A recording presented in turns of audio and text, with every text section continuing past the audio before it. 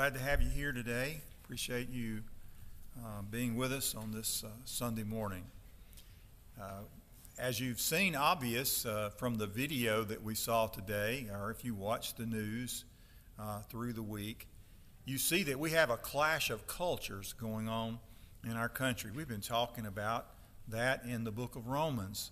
Paul was writing to two distinct cultures, trying to get a message across to them. So we're talking about, let me describe those cultures for you. We have in our country an immoral culture, and there was in Rome an immoral culture. Paul talked about that culture that had basically rejected the revelation God had given them, the revelation that he had made of himself in creation itself, so that even his eternal power and Godhead were clearly seen through the things that were made. But they rejected that and corrupted that. Not only had they corrupted the revelation of God and worshiped idols, but they had given themselves to pursue their passions as a substitute for God, that they might find satisfaction in that. And they did not, and when they could not, they gave themselves, and God gave them over even to degrading passions. And so we see that. And Paul talks about this immoral culture. And Paul says in his conclusion of talking about them, he said, one of the things that you can agree with is that you know the judgment of God rightly falls on those who practice these things. This immoral culture. God's judgment is going to fall on them. And then listening to them and clashing with that culture, listening to him as he shares, and the group that clashed with that culture is the moral culture.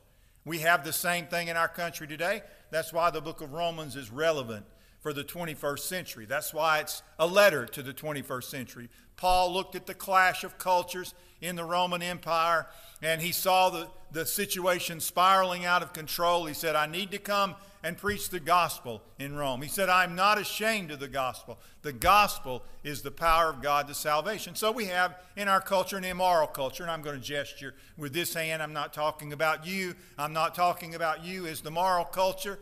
I'm just trying to gesture. You follow me. We have the immoral culture, and we see them on the news today. We see them marching, and they're against the gospel and against Christianity and against the things that the moral culture stands for. And we are all part of that moral culture. We carry our Bibles. We believe in the book. We believe in the law of God. And we believe that the judgment of God will rightly fall on those who practice such things. But Paul not only addresses that immoral culture in the book of Romans, he addresses the moral culture. And in the world of his day, they weren't Baptists like us. They were Jews who practiced Judaism, very religious and moral people. They embraced the Old Testament, the Ten Commandments, also known as the law, and they believed it. They also believed that because they were Jews, they had a genetic connection to God. And not only so, they were connected to God by their observance of ceremonies, but they were also connected to God by certain outward marks, this mark of circumcision, which marked Jews as belonging to God. And for people in our culture today, that can be somebody who wears a cross around their neck, or they have a membership in a church, or they have a baptismal certificate hung on the wall or pressed in an album somewhere. And so Paul is talking to these two cultures, the immoral culture and the moral culture. And he's talking to them about the judgment of God. Remember, he's talked about the judgment of God in chapter 2 up to this point. Last week we saw how he said there will be a judgment day when God will judge the secrets of men through Jesus Christ. They knew about the judgment of God. This moral culture did. They acknowledged the Old Testament truth that the judgment of God rightly falls on those who pursue their passions or pursue these degrading passions. But Paul reminds them that these things are not enough. What they actually needed and what God intended from the very beginning when he gave the law was that people have what Paul called a circumcised heart. And that's the title of the message today, the absolute necessity of a circumcised heart. And the things that are not enough, they're not enough for the immoral culture, But not only so, they're not enough for the moral culture. Just because the moral culture has certain things, they will not escape the judgment of God. Paul is heading to that point where he brings everyone under sin and everyone in need of a heart change. So you see the first point already on the screen. It's not enough, Paul would say, to this group to simply acknowledge the truth. You say, now, Brother Eddie, you haven't read us any scripture yet. Well, we're going to get there, but we need to move a little bit before we get to that scripture. So some of these people to whom Paul was writing, because they were Jews, as I've already said to you, they would have said about these immoral people practicing all these immoral things that the judgment of God will rightly fall on them. But they would have also said, it will never fall on me. I am a Jew after all. I know the law of God. I have the law of God. I live by that law. I will never come under the judgment of God.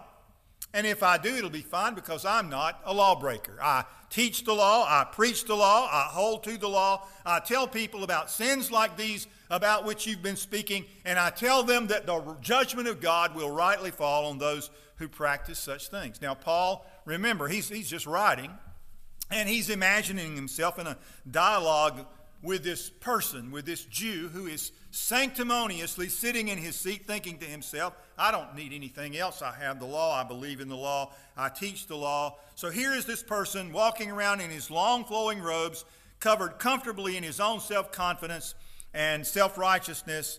And no doubt Paul had a picture of him in his mind as he wrote. Just like when I prepare my sermon, I have a picture of you in my mind. And I'm thinking about how you're going to come back at me with your thoughts and argue with me. And I'm arguing with you as I'm preparing my sermon. And that's what we're doing today. We're arguing with one another. You say, well, I had an argument with my preacher today. You can rightfully say that because that's what we're doing.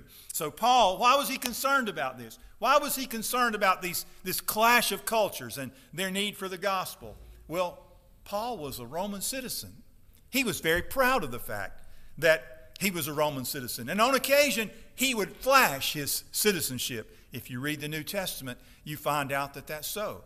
And so he saw this clash of cultures, the immoral culture, and that had rejected God, that was pursuing degrading passions, and this moral culture that condemned them, but really didn't have anything to offer to the immoral culture because they too were going to come under the judgment of God, even though they carried their Bible and thumped on their Bible and said, I believe the book and I believe the law and I believe the judgment of God is going to fall on these people. So now we come to chapter 2, verse 17. Chapter 2, verse 17 of the book of Romans. And Paul says, but if you bear the name Jew and rely upon the law and boast in God and know his will and approve the things that are essential, being instructed out of the law, and are confident that you yourself are a guide to the blind, a light to those who are in darkness, a corrector of the foolish, a teacher of the immature.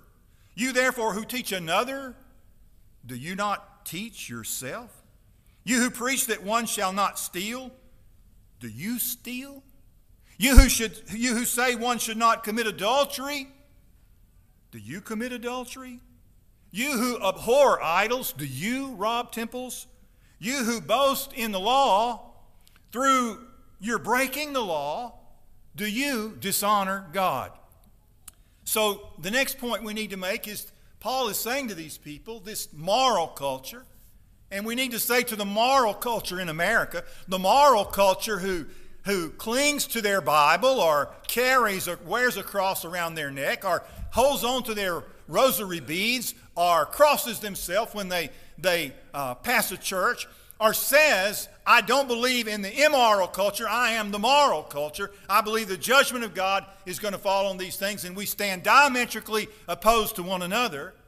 Paul said, I need to come and preach the gospel to you folks, because what you need is the gospel. What you need is the message of the Lord Jesus Christ. Now, let me say this to you as a concern. What we believe our culture needs, what we believe America needs, is we believe America needs a good dose of morality, and that could be true. This immoral culture that clashes with the moral culture, they just need a good dose of immorality. No, they don't. They need a good dose of the Lord Jesus Christ. They need what Paul's talking about in this passage of Scripture. They don't need to simply acknowledge the truth. They don't need to cling to the truth or hold to the truth or teach the truth. And that's not what you need either. You need something else. And that's what Paul's concerned about. So what's Paul doing here? Well, he's doing something similar to what Jesus was doing when the men brought to him the woman caught in adultery. You remember that story in the New Testament? When they brought that woman, what did Jesus do? Well, he began to write on the ground with his finger. What did he write? Did he write similar questions that Paul asked here? Did he write out the Ten Commandments? Did he write down their names? Did he write down Eddie Davidson's name in the sand and then right out beside it drew a little line and put this sin because it belonged to that person? Is that what he did? We don't know what he did.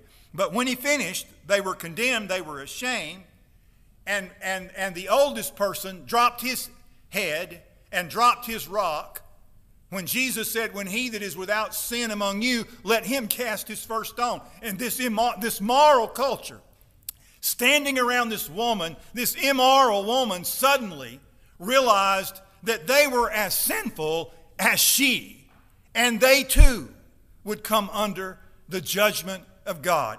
And that's what Paul is saying.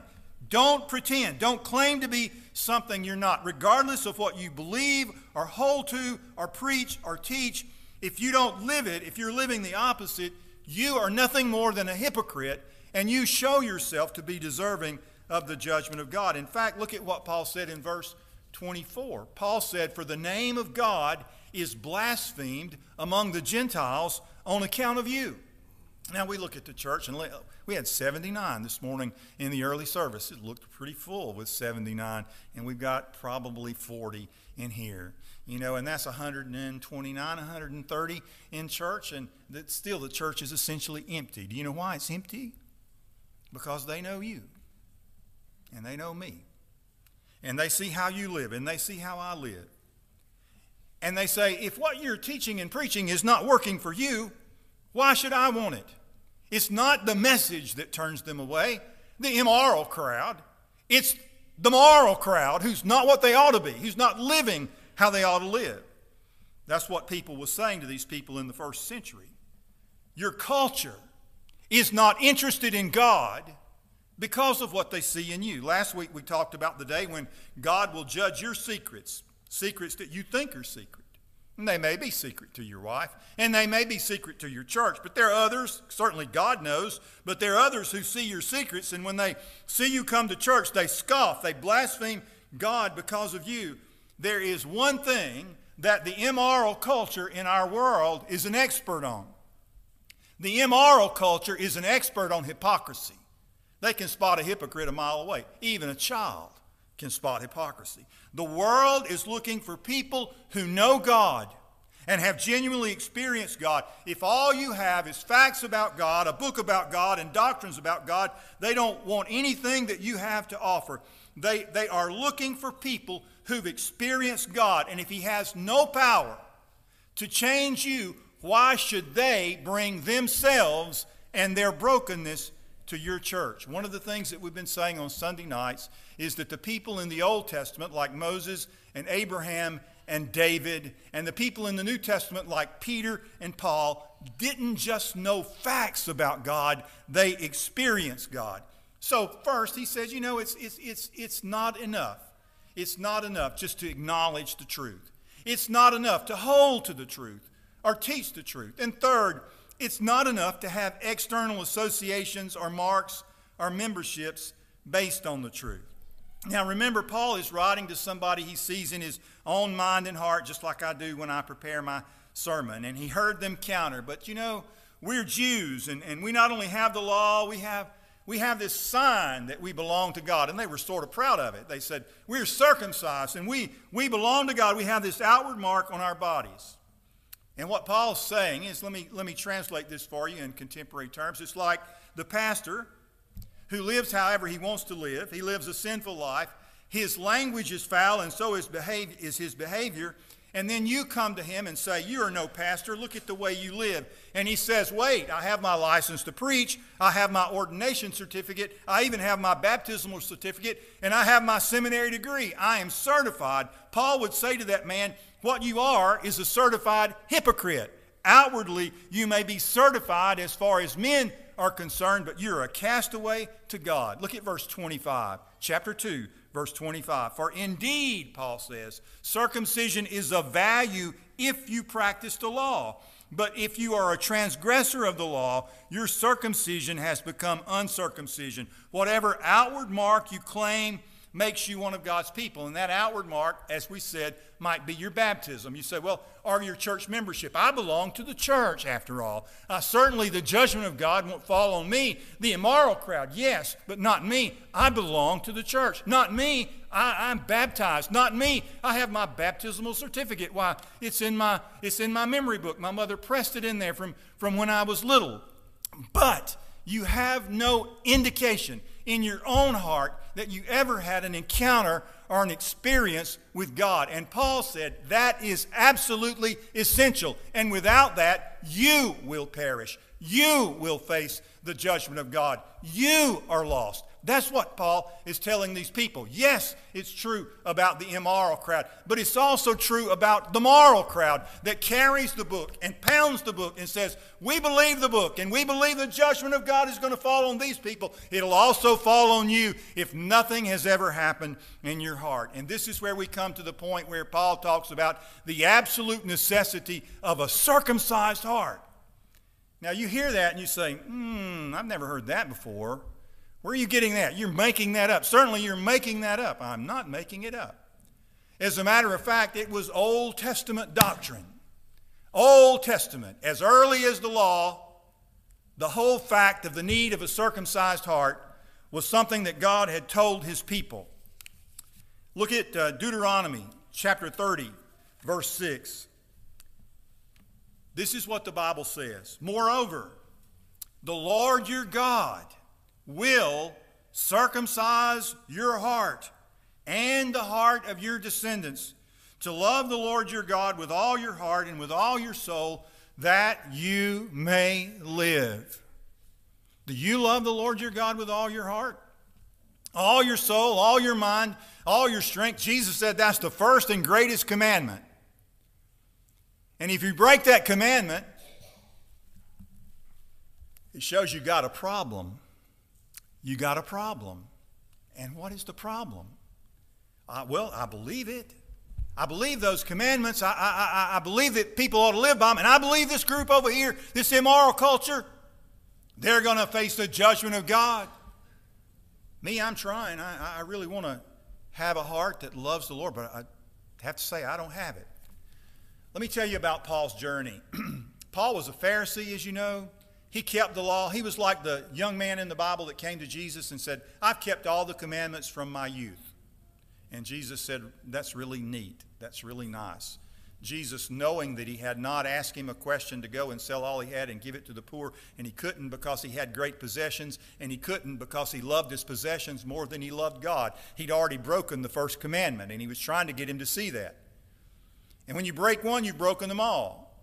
And so Paul said, I thought I was a pretty good guy. I had kept all the rules as far as I knew. And then one day I read that commandment, that last one that says, thou shalt not covet. You shall not covet your neighbor's wife, or your neighbor's house, or your neighbor's land, or your neighbor's horse, or his cow, or his Facebook page, or anything that is your neighbor's. And Paul realized suddenly that he had done that. And so when he got to that 10th commandment, he said, I haven't done that. I'm not living like that. He realized he'd also broken the first commandment, which is to love the Lord your God with all your heart, with all your soul, with all your mind, and with all your strength. Paul himself was a lawbreaker, and he was going to face the judgment of God because he couldn't keep the commandments. That's the whole point of what Paul's writing in the book of Romans. And you know, if you've tried, you can't either. So what's the problem with me? What's wrong with me? Well, what in fact is wrong with you is you haven't had the experience that God wanted you to have to start with, which God said, what I will do is I will circumcise your heart. Now, what we need to do here is we need to look at verses 28 and 29 of Romans chapter 2. Paul says, "For he is not a Jew who is one outwardly." We could put Baptist there, by the way, or Catholic, or Methodist.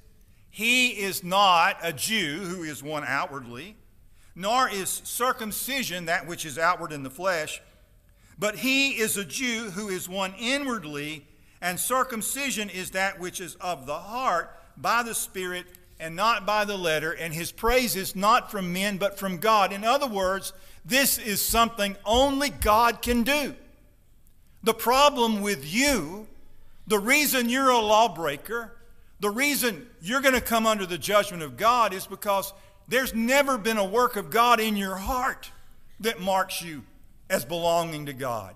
You might have a baptismal certificate. You might have a church membership. You might have some rosary beads or a necklace with a cross on it around your neck, but those are all outward marks. They're all outward associations. They do not mark you as belonging to God. The thing that does is a circumcised heart. Paul said you need something to happen in your life that only God can do. And when does that happen in a person's life? Well, Paul is leading them to the point where he can see that what they need is not morality. What the immoral crowd needs is not morality. What they need is the gospel, the Lord Jesus Christ. They need to look to him and see that he died on the cross for their sins and that they are, in fact, sinners. And that the judgment of God is going to fall on them if they don't understand that the judgment of God fell on Jesus in their behalf. And they need to put their trust in Jesus and their hope in Jesus, and they need to allow Jesus to come into their lives and change their hearts. It's a supernatural act of God doing something in your heart that no one can do. It is, according to Paul in chapter 2, verse 29, it's a work done by the Spirit. By God's Spirit, he will circumcise your heart. That means he will cut away all these things that don't belong, and that your priority, the priority of your heart, the priority of your life will be to be pleasing to God. It will be your passion, not something you try to twist your own arm and make yourself do, but something that happens because of the work of God in your heart. Do you have such a changed heart? Have you had an encounter with God that left your heart so shaped and so changed that the priority of your heart, the passion of your heart, is to live a life pleasing to God? You can carry around the Bible all you want and thump it and say, I believe it, and I believe the judgment of God's going to fall on those other folks, but it'll never fall on me because I've got this and I've got that and I've got my church membership. And Paul said not even a Jew can depend on his genetics, the fact that he is a Jew, or his circumcision, or his law, or anything else. What he must have is a circumcised heart.